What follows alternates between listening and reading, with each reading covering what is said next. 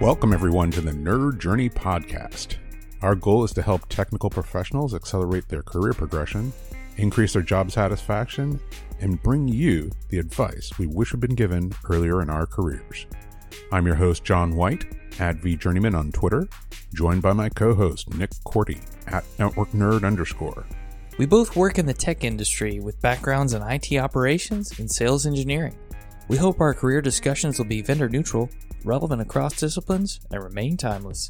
If you're enjoying our content, please drop us a positive review on Apple Podcasts or wherever you subscribe.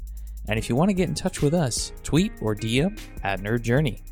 Ultimately, we're just two nerds on a journey. A journey to career enlightenment.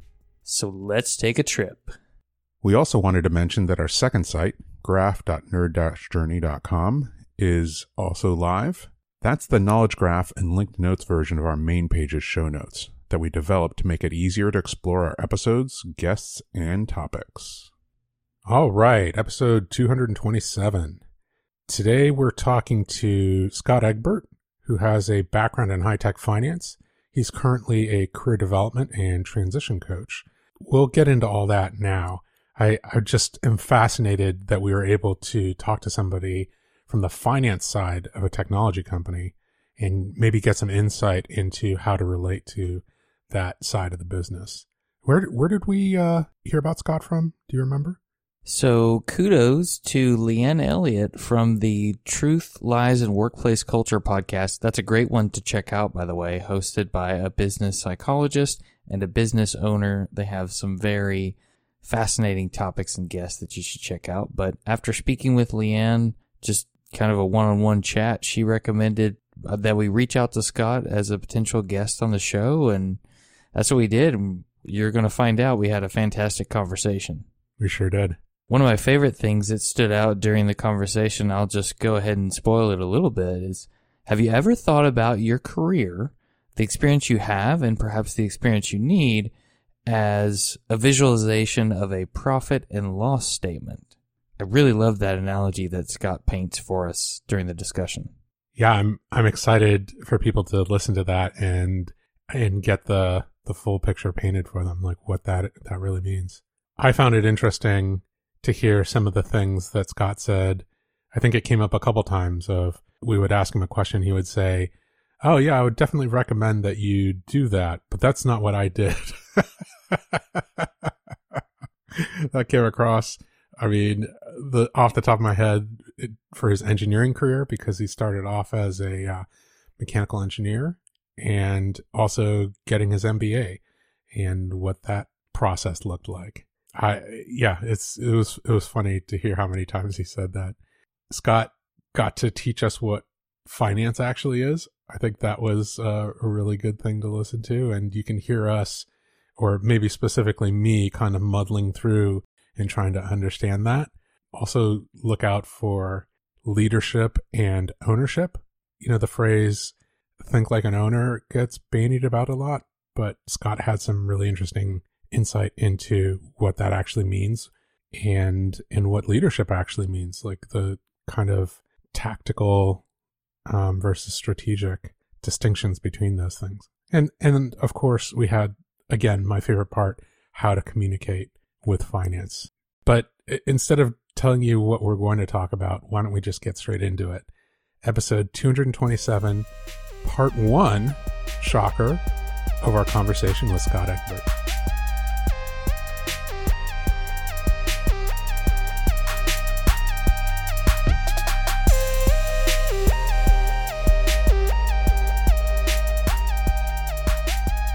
Scott Egbert, welcome to the Nerd Journey Podcast. Hello, thanks for having me. It's really terrific to have you. Could you tell us a little bit about yourself, like what you currently do and what your day-to-day looks like in that job? Yeah, so I'm a leadership coach and I focus on career development and transition. And so what that looks like is I am helping people who are dissatisfied in their career and trying to help them find joy. And a number of different examples. Maybe you want to get into that later. Sure, we can maybe save that for the back half of the conversation. I was kind of wondering, as you said that, and I was looking at your LinkedIn, how your career started, because it doesn't say coaching and it doesn't say leadership. It says aerospace engineering. Yeah, so a confluence of a few different things. So I wanted, when I was in high school, I wanted to be a fighter pilot, but I have glasses. So I don't have, at least at that time, you had to have 20/20 uncorrected vision. So that wasn't going to happen. By the way, I can't even ride the teacups at Disneyland without getting sick. That would have never worked out anyways. But so I didn't have a plan B. So I went in and talked to my high school counselor and what should I major in? And he said, you're good at math and science. You should be an engineer. I said, okay. I didn't question that. So I had the interest in aviation. I had an interest in space since the first or second grade. And so, okay, aerospace engineering, kind of get to scratch that itch a little bit, maybe not actually flying or being an astronaut, but can maybe design that or participate in that in some other way. I like that, building on the strengths that you had, even though maybe not sure what you wanted to do. It looks like you also got an MBA. Was that right back to back after the degree, or was that a little later? No, it wasn't back to back. So I had been an engineer for about 4 years. And one of the experience I had as an engineer, and I'll just put this out there, I think I have a tendency to get bored really easily. So that's a me issue. But my experience as an engineer, I found the scope was very narrow. And as I was talking to some of my counterparts at other companies, I was kind of finding the same thing. And some of them loved it. I was kind of looking for a little more variety in my work. And so I was at an electric utility company, and we were looking to acquire a few power plants. And I was pulled in as an engineer to kind of look at the specs on some of these plants. And so I did that, but I was just really fascinated with the whole process. Like, why were we looking at them in the first place? What's the strategy behind that? And so as I started asking some of these questions, the advice that I was given is I should probably go to business school and get an MBA, because then I could work on those types of issues. So I did that. I went in the evening program while I was working full time. So I did the 4-year stint at business school. So I was an engineer for about 8 years. That's really, really cool. I never thought it through that like an evening program obviously would take more time, but that does make sense. I'm not sure I would recommend that, by the way. It's no life for 4 years. Yeah, there's no time, right? It's like 8 hours of working plus 6 hours of school every day. Something like that, yeah. Was that pre-family? Like, were you by yourself at that time, or? It was. I was married but didn't have kids yet. So pre-kids, I thought that was a good idea. Probably questionable even then, right? Yeah. It's so interesting. I was in school in the early 90s. 95, I think, was the graduation date. They would not let us major in aerospace engineering because at the time there were no jobs or something like that. So you could be a mechanical engineer, but not an aerospace engineer. Well, I'm laughing, John, because I graduated in 93. And so pretty much a recession in the aerospace market. So I ended up working as a mechanical engineer. Oh, too funny. Okay. So they were right.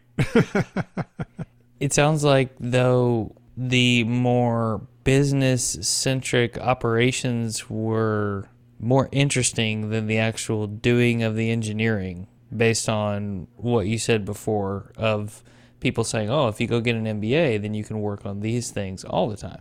Yeah, I think I was more interested in kind of the why. Why as a company, why are we doing the things that we're doing, and how is that strategic?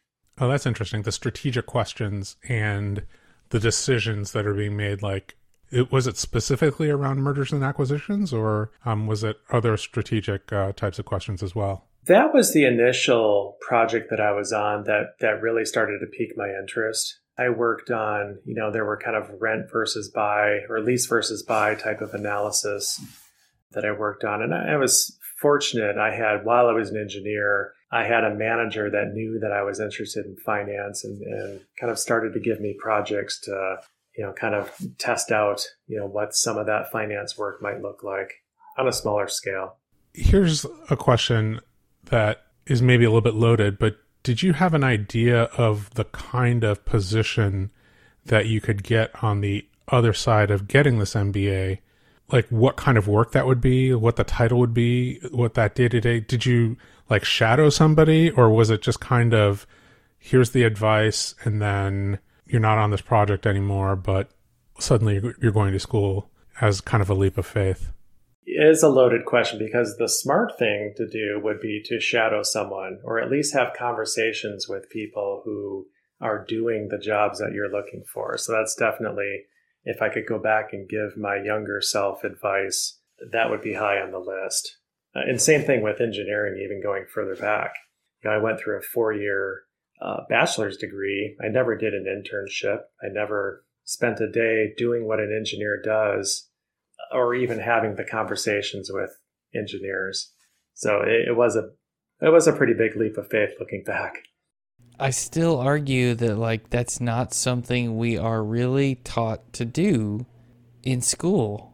Hey, go talk to the people who do the thing you think you want to do.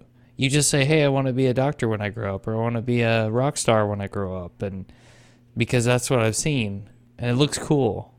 But it's not, oh, because my mom's a teacher and I actually interviewed her about all the different things she has to do, and you know what? It doesn't sound fun anymore. Or it does sound fun, and that's what I want to do. Yeah, I agree. Now, I will say, at least in a traditional business school, there's typically an internship between year 1 and year 2. And there are, depending on the program, various experiential projects that are sometimes integrated with companies. So I found a lot more opportunity. Now, being in the evening program, not so much. Like I said, in my case, I had a cooperative manager that was looking to give me on-the-job experience.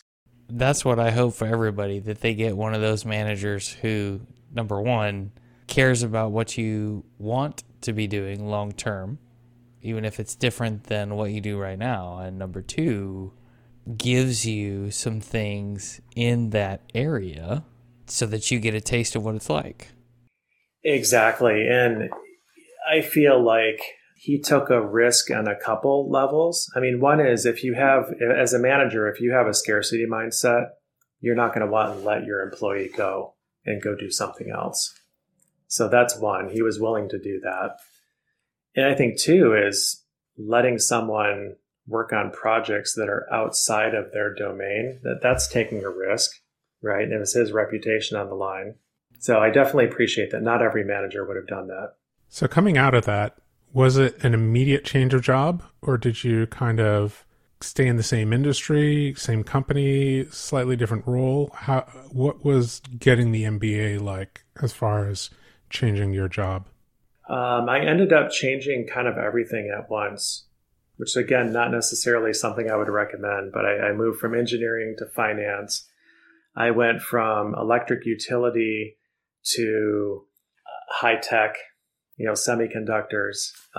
So not at all, regulated industry to highly competitive.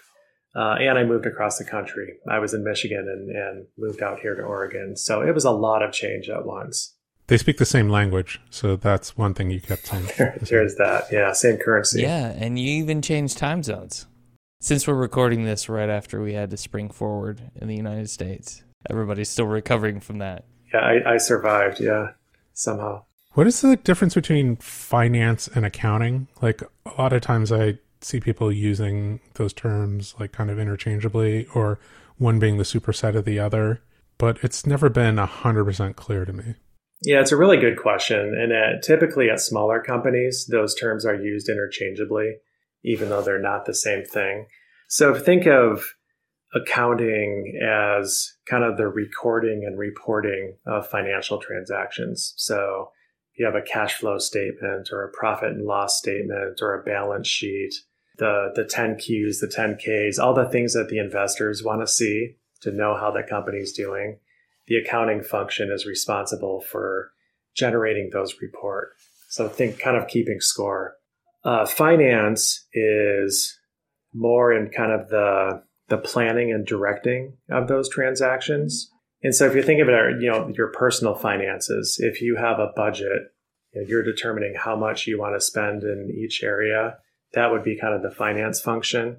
If you're balancing does anyone balance checkbooks anymore? I don't know, but if you did, that would be more of an accounting function. So deciding how I'm going to spend my money is finance, and seeing whether my checkbook is balanced at the end of the month is accounting. Yeah, that's my personal finance analogy. Okay. And really, it's whether it's a small company or a big company, you have to have that accounting piece because there are investors that want to know how the company is doing. When we talk about those transactions, we're talking about things like invoices that the company has issued to its customers and the payments from those customers against those invoices and how those are tracked, and has everything been received in terms of the payment? Has the invoice been issued? All that stuff. The payment terms are net 45, and has this person paid within the 45 days that they agreed to on the purchase order? Maybe I just went way too deep there. I don't know. Well, all of those details, would be definitely a key part of accounting. Got it. So accounts payable, accounts receivable, all part of accounting. But finance is a little bit more, maybe I'm simplifying this, but the financial analysis behind strategic decisions. Would that be fair? Yes. Yeah. Okay. This is maybe a random unplanned question, but we just had Silicon Valley Bank fail in the last few days. And there are a lot of companies that were banking there who maybe got impacted. So how about corporate treasury? Is that something that is that like a finance function? Is it an accounting function? Is it a hybrid? I think of that as an extension of accounting. It's different than how I described it, but it's basically what do we do with our cash, and how do we make sure that we have the cash that we need? That's kind of my oversimplified treasury definition. But you were more interested in finance, or at least that's where you landed. Yes. And that had to do with your interest in kind of the initial question that you faced, which is, what was the strategy behind this acquisition? That's right. So those are the types of questions that you wanted to be able to answer. And did you kind of tailor the MBA around that? Is that, I don't know. I just assumed that, there are programs can be tailored towards like a specific type of role. Yeah, for my program, I went to Michigan, did the evening program at Michigan. And so they had certain core requirements, and then the rest was a pool of electives. And all of my electives I did in finance, so very heavily weighted. No, I think I did one corporate strategy elective as well. But I just did the one core marketing class, the one core org development class, because I thought that's soft skills, that's fluffy. I'm not interested in that because I'm a quantitative person. Again, going back, and that org development stuff, that's the most important stuff there is, because that's where companies go off the rails. So funny to realize that in retrospect, right? Okay, maybe I'm just stuck on this word finance. Whenever I think about people who get into finance, it is about like investment finance.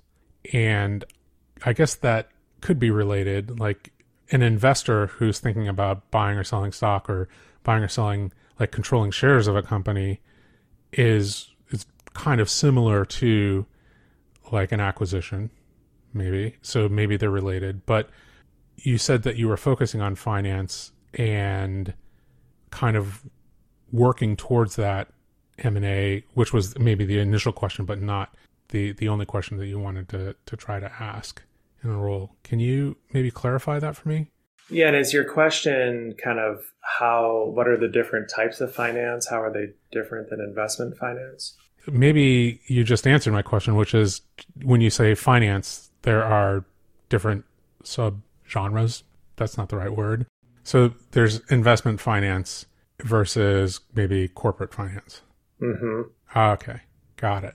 Yeah, and I'd say for me, so I looked at investment banking. It was kind of the first area of finance that I looked at. Pays very well, and the hours are crazy. And so even though I didn't have kids yet at that point, we were planning on having a family. And so my wife and I had talked. We said, that's probably not, the lifestyle I want to sign up for, even though it pays really well.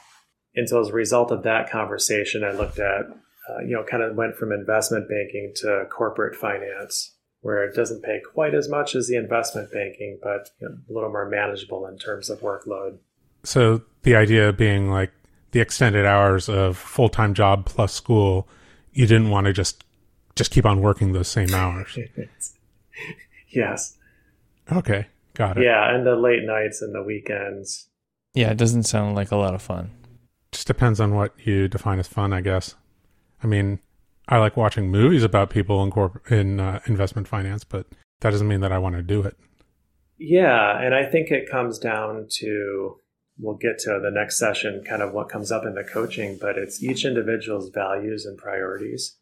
So if your goal coming out of college is, I want to make as much money as I can, as quickly as I can, then for that person, investment banking is a great option. Is that a lesson that you kind of learned then at that point, where you weren't necessarily thinking about it in a coaching other people sense, but you had to make like an analysis of like quantitative versus qualitative, right? It's like, I don't know exactly how to put a quantitative value on quality of life, but I know that I won't be getting what it is that I want out of this type of role. Yeah, I would say that was probably a first step in learning it. And then there was definitely a progression of learning over the years, because there it was just kind of I didn't want to sell my soul to my employer, was pretty much what it boiled down to. I wanted to have some life outside of work. But what I found over time, it's much more nuanced, and our priorities change. So when I came out of business school, for example, I was, even though I didn't want to be working every night and weekends, I was very achievement oriented. So I wanted to, grade progression meant a lot to me, promotions. This is when I didn't have kids. As kids started coming along, all of a sudden balance is even more important than it was when it was just a hypothetical thing in, coming out of business school. Yeah. It's the constant reevaluation of what's truly important to you. I definitely get that. Yeah, and security is another one. So when I came out of business school, I had 4 different offers to choose from. So I wasn't super concerned right out of the gate if something would have fallen through at my first choice. But then fast forward over time, when we're going through, rounds of sweeping layoffs like we're seeing in high tech right now, I mean, I'm hearing that from all of my clients, is security is a lot more important than it used to be. Right. Security in a job specifically, not cybersecurity, right? Or maybe both. Right. Maybe both. Yeah, I think that's a powerful lesson to learn, is figuring out what your individual requirements are, like what it is that what it is that you value in your career, right? Not just in the immediate job, and then be willing to ask those questions, over time, because it's inevitably it will change, right? Yeah. Time of life, phase of life, time of year, maybe. I knew I wanted to do this, but I didn't want to be in the Arctic Circle with an endless day or endless night. Hey, you find things out about yourself. Oh, I didn't know I didn't want to be in the Pacific Northwest. Oh, I didn't know that I didn't want to be in Florida. Any number of things that could change what it is that you think that you want. That's right. Well, yeah, just like actually getting the job you think you want. So let's talk about that for a second. When you got your first finance job, thinking back to it, was it what you wanted it to be and what you thought it would be? No, it was okay because I was learning. It was my first finance job, so, steep learning curve. At the time, it felt to me a lot, we were talking about the difference between finance and accounting. It felt a little more bean counter-ish to me, and maybe less strategic. But there's an element too of, some of these roles, and this is, I guess, contrasting my experience in engineering versus finance. Is in engineer, there's a pretty prescriptive job description that I had, and didn't really deviate too much from that. In finance, I'd say at least in high tech finance, it's here's your base job description, and we're kind of looking for you to initiate where are the strategic opportunities. And so that required really ramping on my business acumen and just knowing what was going on. And so that's not, by definition, it's not going to happen right out of the gate. Right, because you have to learn the business a little bit, much more so than you knew from the outside looking in. I think you and I were saying the same thing. You have to learn the business and the core job responsibilities like first before you can step outside that and think about, you don't even know where to step outside and look at strategy opportunities unless you happen to like haven't had an internship, which even then doesn't necessarily give you enough of an inside view to hit the ground running there. Yeah. And so I realized with hindsight that I felt a little bit frustrated in that first assignment. And now I realize, well, that's going to be the case in any first assignment when you're changing industries and changing functions. And so later on, as I started mentoring and then coaching, newer finance analysts that were just starting out, I saw a lot of what I saw in myself, right? We're just kind of bright-eyed, ready to go take over the world, starting in this job. It doesn't happen right away. I noticed this almost ego of people going through college, thinking that they were going to graduate and then lead something or be like a strategic person right away. Does that happen also when you're going through an MBA program, thinking like, oh, I'm going to step out of this and be hired into doing high level thinking about the company, even though I don't know anything about the company and it could be one of 6,000 companies. Like somehow this 2-year, 4-year program has taught me enough to be enough of a strategic thinker that I won't have to know anything about the specifics of the company. I'll just be able to go and do strategy. Yeah, it sounds so crazy when you put it that way, John. But yeah, I do think people that are admitted into, top tier business schools, they've accomplished a lot already. So I do think ego's at play. They've accomplished a lot. They're spending a fortune to go to business school because they have very high expectations of doing even more than they've already done. And then you get plugged into this quote unquote entry level position in finance, but maybe not realizing, I was like, yeah, but everybody that they hired into this position also went to like a high end, like top level MBA school. Just like, right. Maybe when you're getting into aerospace engineering, they're like, well, I mean, we only hired like the top 10% of graduates that year for this aerospace program, or mechanical engineering program, and they are all entry level because they don't know enough about what it is that we do or, what their day-to-day job functions are going to be. Yeah. As of day one on the job, nobody cares where you got your degree. Man, I just feel like we should loop that 3 or 4 times when we release this. Episode title, As of Day One. Yeah. I mean, it's a really important credential to get your foot in the door, but once you're in, that's not what people look to and care about. So what was that career trajectory in finance? What did that look like? What did you imagine that it would look like once you got your head around, where it is that you were? And then how did that match what actually happened? I'll just say, first of all, I didn't have a super clear idea. And this goes back to talking to people that actually do the job.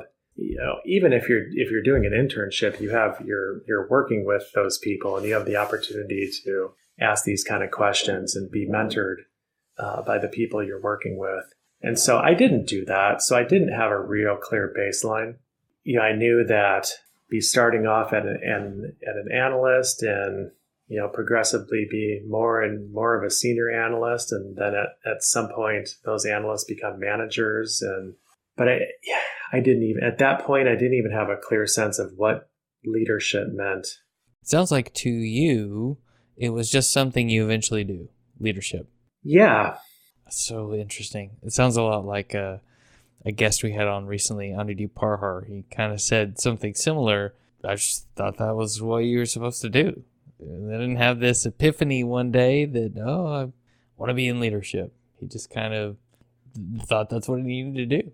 Yeah, and it's interesting. And so again, I mentioned I took all those electives in finance. And so I was really skilled at modeling, at forecasting. I could build all the models. And so at that point, that's what I thought really good finance looks like. And there, it is a very important skill. I don't mean to diminish that.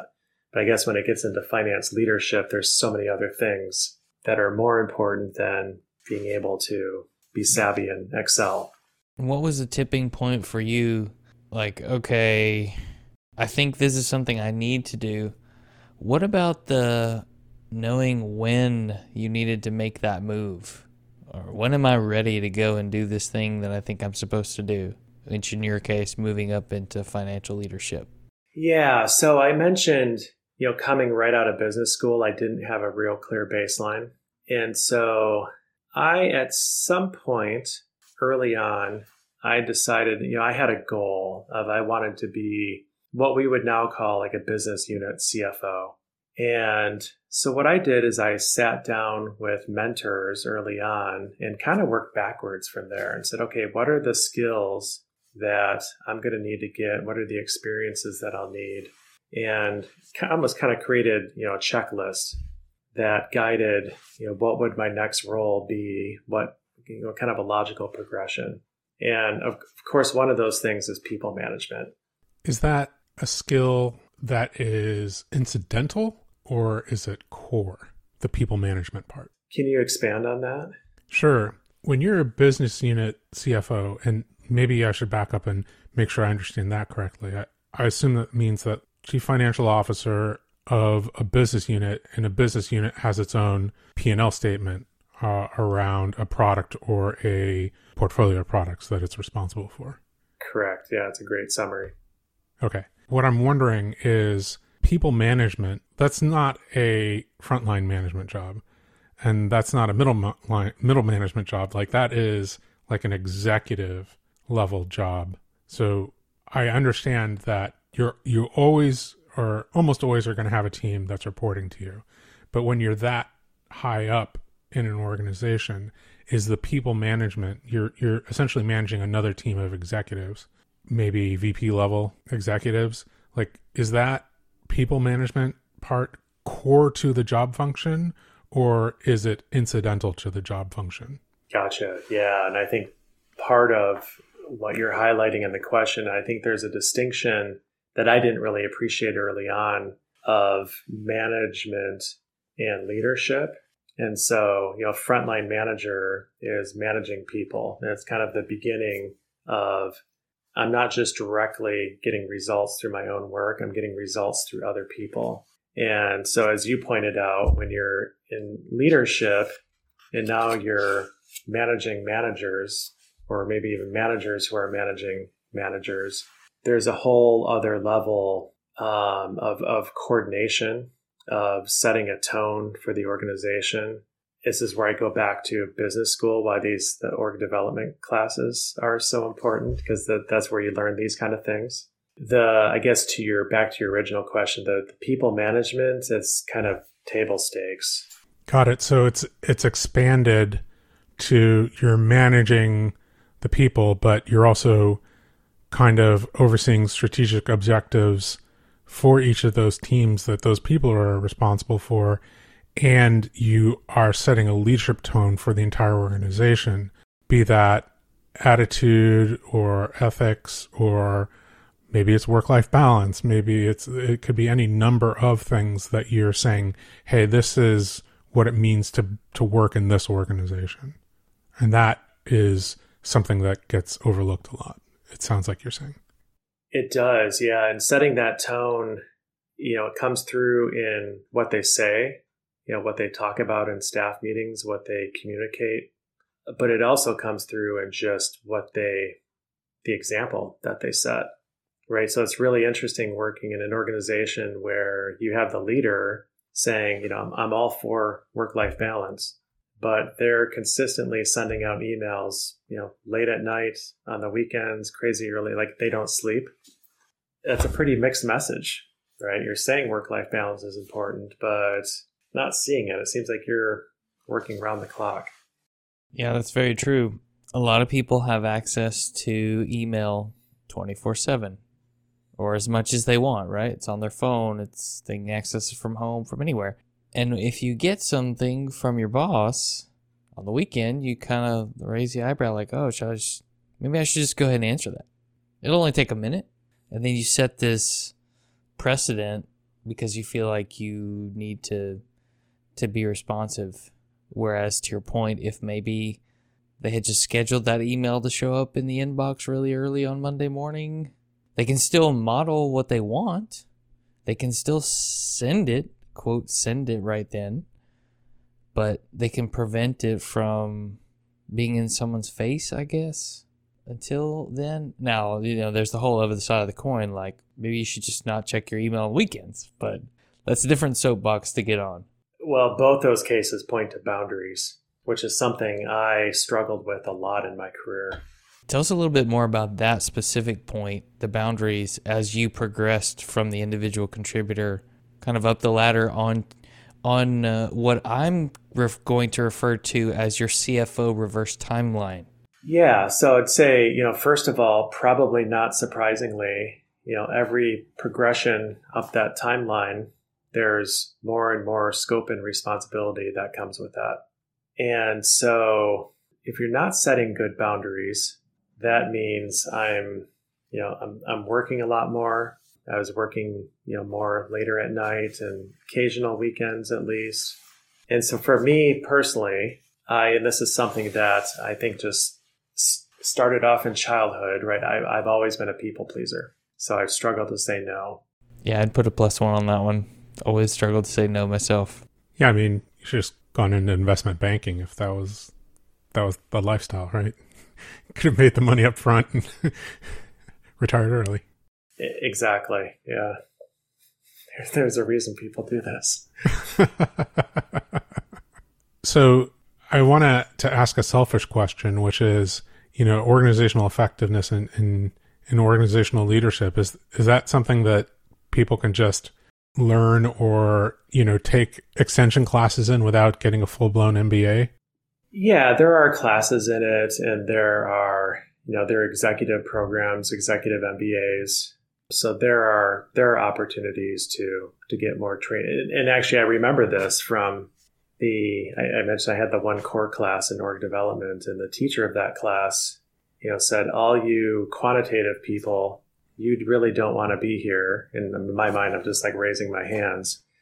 But said everyone who comes back for an executive MBA, this is the most popular subject.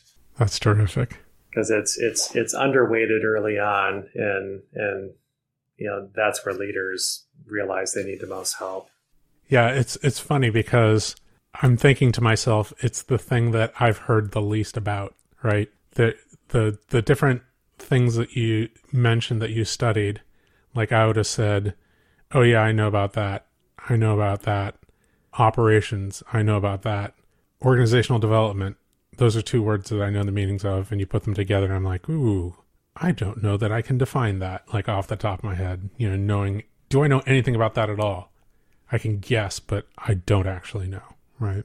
Well, and I just think of even just one example of where that's come up in my career. So back when I was in engineering, like all the work we did, it was all, I worked for a smaller engineering consulting company. So we were all together in one building. And so the collaboration was very, very direct. Then when I went to Intel, much larger company, has sites all over the world. Then we had kind of my introduction to virtual teams. And so it's an interesting dynamic where everyone on the team is here together except for one person that's off at a different site. It creates a whole different team dynamic. And I didn't realize how big of a disadvantage that one person who was off site was at. And so then, now fast forward to COVID, where you have everyone working from home, at least for a season, and still many, if not most people working from home or in some type of a hybrid setup. Nobody wants to go back to the office full time. That creates a whole different, just how work gets done and how collaboration happens. It's easy to overlook until it's disrupted in a big way. That sounds like something that people who might be considering management and or people management or leadership of some form, sounds like something that they should really keep in mind if they're going to to pursue that, something that you should be even more mindful of as a leader of that team with the person who's remote, maybe even more so than the colleague who's sitting in the room and still needs to make sure they have a relationship with that coworker who's remote. I would love to know, Scott, what are some of those other qualities that you feel are needed for someone to be an effective leader in the high-tech finance industry? Well, there's a few things. And I think when I started at Intel, Andy Bryant was the CFO there. And something he used to say quite a bit is, think like an owner. And so if I was a product line analyst for a given product, he would say, no, you're the CFO of that product. You should take on that level of responsibility and ownership as if you really do own it. And so it's a mindset. Again, going back to how I would do the analysis and the modeling, that wouldn't necessarily change those tactical things. But maybe I think of the stakeholders differently. If I'm in charge of this versus I'm just going to go get my boss's approval. So I think that's one. I think that's a mindset thing. I mentioned earlier the business acumen. I think in finance leadership in particular, it's not enough in high tech to just know the numbers inside out. I think really understanding the business drivers, understanding the competition is, those things are critical. So I think the acumen externally and internally. And then I think there's a big communication piece to good leadership. Yeah, I think of being able to, again, when I started off as an analyst, it was all about making sure I get the numbers right. And that's definitely important if you're in finance. But I think if I'm presenting something, especially to executives, I need to be telling a story. I'm not just showing tables of data on the page. And so how do I take that data and at least turn it into information, but really, what are the insights that I'm getting from that information that comes from the data? And so it's kind of the so what from presenting something. Why should they care? Can you talk a little bit about the different types of roles that you had during your career and maybe where you got some of those insights about, what was important when? Maybe we can start with the different types of roles that you had and then maybe I can ask you after each role whether you got a specific type of leadership insight there. Yeah, so in finance at Intel, they have a rotational culture. And really the philosophy there is we want to have well-rounded, finance people, not necessarily, deep expertise for 15, 20 years in one specific area, but people that are going to move around and over time be more and more well-rounded. I think part of that is also just objectivity. So there's a tension in finance. So it's supporting an organization, but it's also being able to step in and be able to disagree. And so there's that objectivity that's really valued. And so if you're staying in one place for too long, it's hard to maintain that objectivity over time. So the types of roles that I had, so I was a cost analyst, I was a product line analyst, a couple different roles with very different scopes. I managed, kind of a frontline manager on a few different groups, and one was more investment oriented, and the other was more around the revenue and pricing. And so if I think about just like a profit and loss statement or a P&L statement, it starts off with the revenue at the top line. And then below that, there's a product cost. And that, you subtract the cost from the revenue. That's how much profit or margin that we're making. And then there's all the different investment costs of the sales and marketing and the R&D. And eventually you get down to the bottom line, the operating profit. And so if I think of these different roles as kind of, okay, what part of that P&L am I learning about and am I focusing on here? So some were pricing, some were product cost, some was on the investment side, a little lower on the P&L. And the idea, again, is kind of once you have kind of that well-rounded breadth, then you'd really be able to understand the full P&L. I think you just blew my mind there. I never thought about how you could think about yourself and where your role fit in and whether you're getting a full, well-rounded view of the entire company by how many of those lines on a P&L that you've had a role in. That's really cool. I think that maybe technologists can do something similar, maybe not at the P&L statement, but like, throughout a single product line, for example. Have you thought about, where you are in this product line? Are you supporting it on an infrastructure basis, so you're part of the costs? Are you supporting sales and marketing? Are you supporting engineering and R&D? I never thought about thinking about my role that way. And I'm going to have to do a rewind of my entire career and do that. That's pretty interesting to use the profit and loss statement as a guidebook for the experience you might be lacking or wanting to see it all, or to understand quote to cash, or however you might call the process beginning to end of a transaction for a product.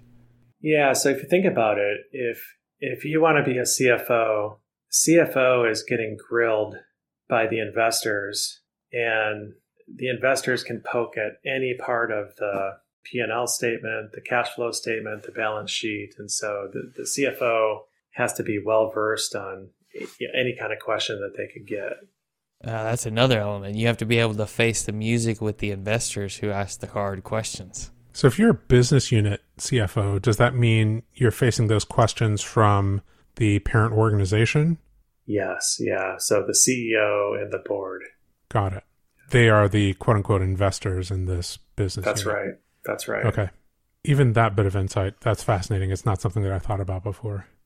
What if we do a slight pivot, from the CFO's lens, right? CFO of a business unit, what would you tell the lower level technologist that they could do better to communicate with people in finance? As John mentioned, I may be supporting the infrastructure for this product's software testing or something of that nature, or helping the marketing and sales function.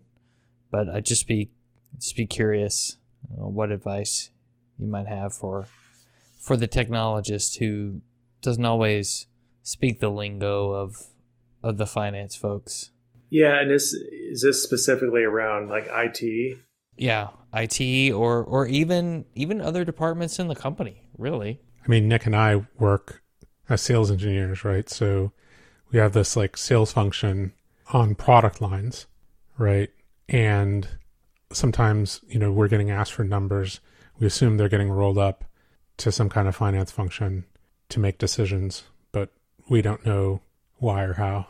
And same when you're in IT operations, you're getting asked for estimates on operational costs of, different parts of the infrastructure, comparing like renting something versus buying something else. It's just kind of an opaque process of like, why am I being asked this? Why is this important? And how is this being used? Like, how can I better interact with the people that are asking these questions to understand what's actually being asked, what decisions are being made with this information, and how can we be better about these numbers? I think there's room for improvement. It all comes down to the communication, but I think it's both ways, right? I think finance can also communicate better on here's what we're asking for, but here's why we're asking, because context always matters.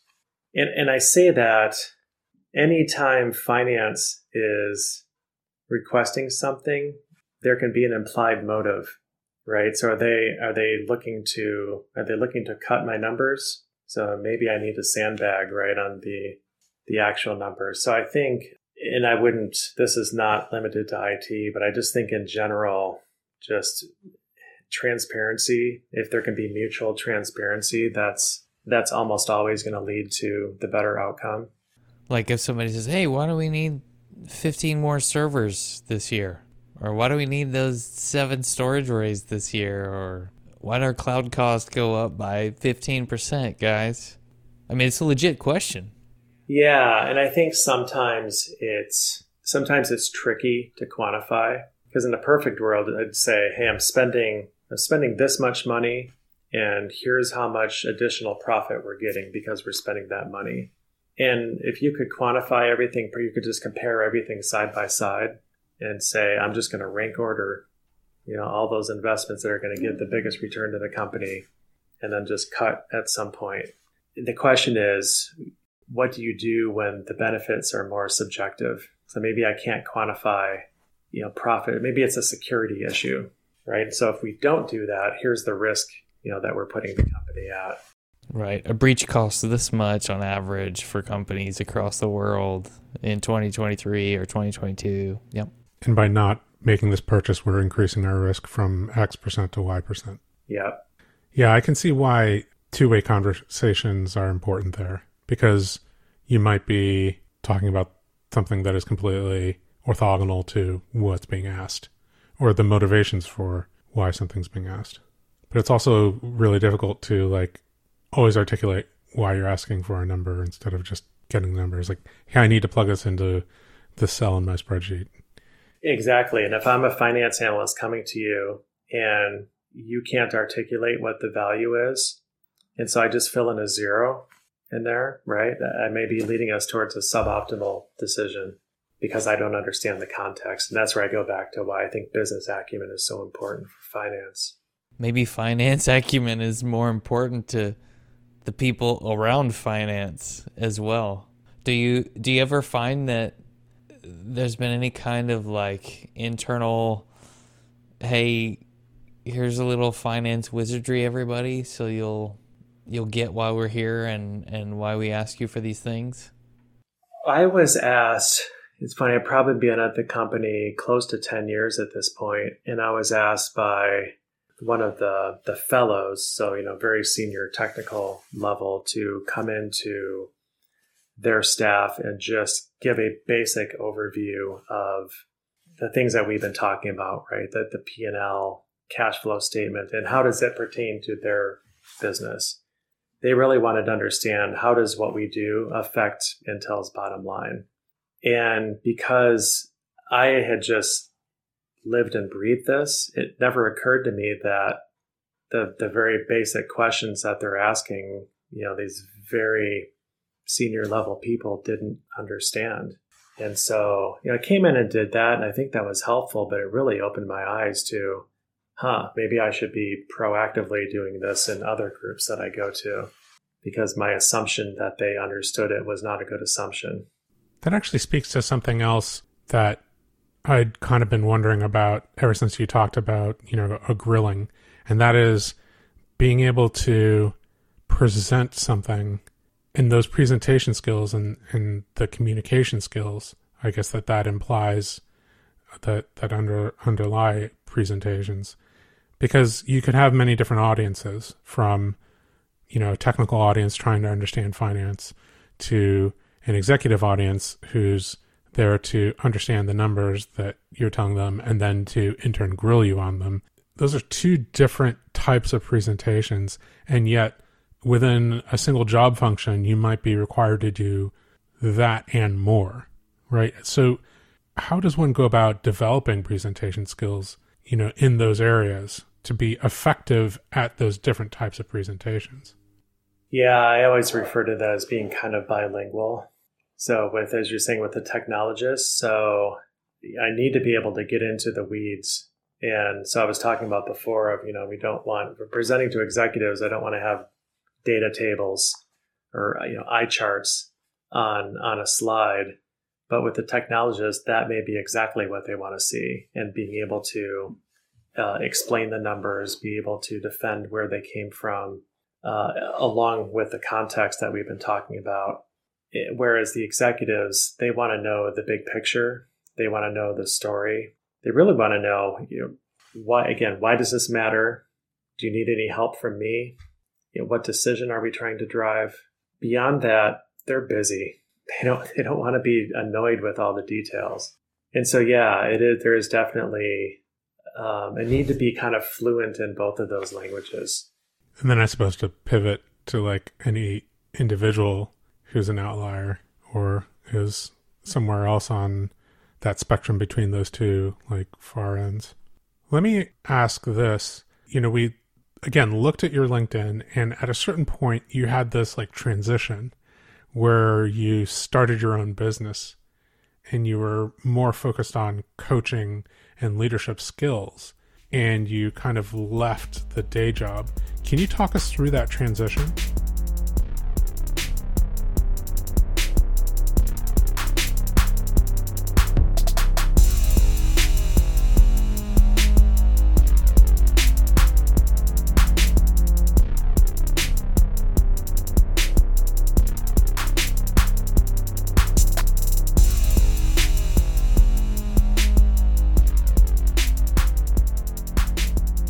I really enjoyed hearing Scott's explanation of the different ways we need to present to different audiences.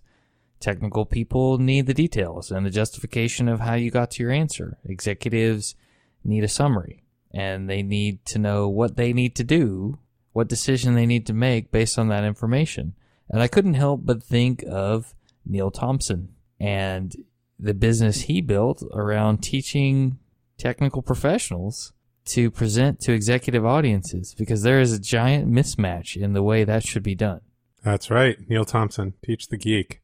That was a great conversation we had with him. And I guess I didn't think about organizational development being a huge gap for people to come back and fill once they're in leadership at a certain level. Did you? It's definitely something that I understood in retrospect, but it's not something that I think that I was 100% conscious of as an area of study at business school, organizational development. Although it makes sense in retrospect, of course, right? How to build an organization and build it so that it's robust and it lasts. I can understand why people would maybe neglect that, because it's not, one of those flashy, I've graduated with an MBA and I'm going into corporate finance or investment or banking. It's not one of those things, but I think probably people who do executive MBAs with a clear vision on what skills they need in their career for the position that they're targeting might be more likely to study that. It's interesting, though, that that's something that you can just go and take a class in. I didn't know that was a thing. Yeah, I think that, maybe that's something to keep in mind, for people who are thinking about going into leadership. It's one of the tasks that you need as a leader. When people say, oh, I want to be a CIO or a VP or something like that, I don't know if they understand what that job entails. And one of the things that it entails is building and leading an organization. Maybe we should start looking through the job descriptions of directors and senior directors at different places to see if organizational development is on there, because I hadn't thought about that one. I've definitely seen it on resumes. Built a team of, and then there's like a number of people. I don't know that that's the correct metric for successfully building an organization, is the size of the organization. I wonder if there are other metrics that people can point to on a resume to kind of speak to the success, like generated outsized profits, had a high retention rate. Oh man, this jogs my memory. So Shalvi Waklu, if you go back and listen to the episodes that we recorded with her, she actually helped create job leveling standards for her entire organization of, I think, around 90 people. So that's a great accomplishment that I think is valid for a resume. Yeah, definitely. And I have to say that I definitely have come across people who had a major task of having job leveling standards. And it's a big deal within an organization. It provides clarity on what you should expect from somebody when they're getting promoted from level to level, for example. Clearly this person is qualified to be promoted, or clearly they are not because they have not exhibited these skills. Right. And I actually think, and you hinted at this in the recording, that the terms organizational development is so loaded and ambiguous that you hear it and you're like, I don't really know what that is.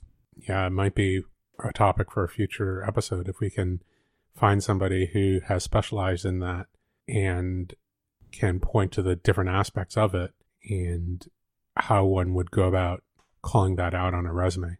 It's just a fascinating topic.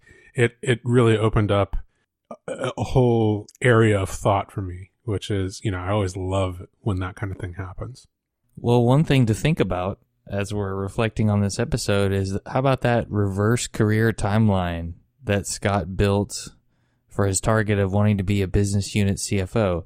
I like that he got help and talked to people about the types of skills he would need, the types of roles he might need to take part in to get there. People management or people leadership being an implied or quite necessary skill to get him there.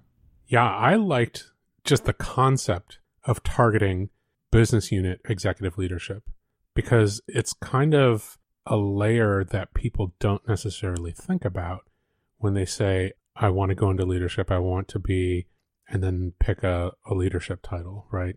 They sometimes don't specify whether they're talking about like the corporate parent company of a, parent organization of a large organization with many subdivisions and business units, which is, pretty high up, or, medium-sized business that maybe is flat that way, doesn't have, as many business units, and, or, even just the idea that a business unit might have its own CFO or finance leadership. Whereas we kind of take it for granted that a business unit might have its own chief technology officer, for example. Or product engineering, product marketing, product management. Exactly. Yep. So, yeah, just really interesting conceptual ideas, that it unlocked a lot for me there as well. I think Scott's kind of expansion of the specifics of what thinking like an owner means was, again, I called it out at the beginning, fascinating to listen to him talk about business drivers, competition, communication within the order, like just a whole lot of things there that what quote unquote thinking like an owner means. It's not just spending money the way an owner would spend money. It's a very specific and rigorous meaning, I think, that I hadn't really thought through. Really cool to get exposed to that idea. And then as much as I enjoyed listening to and having the conversation about communicating with finance, I really feel like we just grazed the topic. Yeah, there's so much more to that. Oh my goodness, yes. And I think maybe that's on us to have additional conversations between ourselves and with listeners about what it is that seems to be the problem, with those types of communications. I think we touched on some of those, like getting asked for numbers and not knowing what they're for, providing numbers without context. Not being able to communicate the value of what you are trying to get with your project. Yes.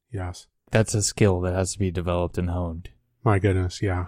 Again, all of that aside, I think it's just scratching the surface. So let's make it a point to kind of think about what communicating with finance means and understanding what those miscommunications really entail. Yeah. And speaking of being in finance, if you were to look at Scott's LinkedIn profile, you'd see that he's not in finance. I wonder how that happened. We won't know until next week. Just a reminder, we'd like people to subscribe and give us a positive review on Apple Podcasts or wherever you're listening. We want to know if we're being helpful and are always looking for interesting questions to ponder. We're collectively on Twitter @NerdJourney. Farewell, listeners. Tune in next time as the journey continues. I'm John White @BJourneyman, for Nick Cordy @NetworkNerd_, signing off. Adios.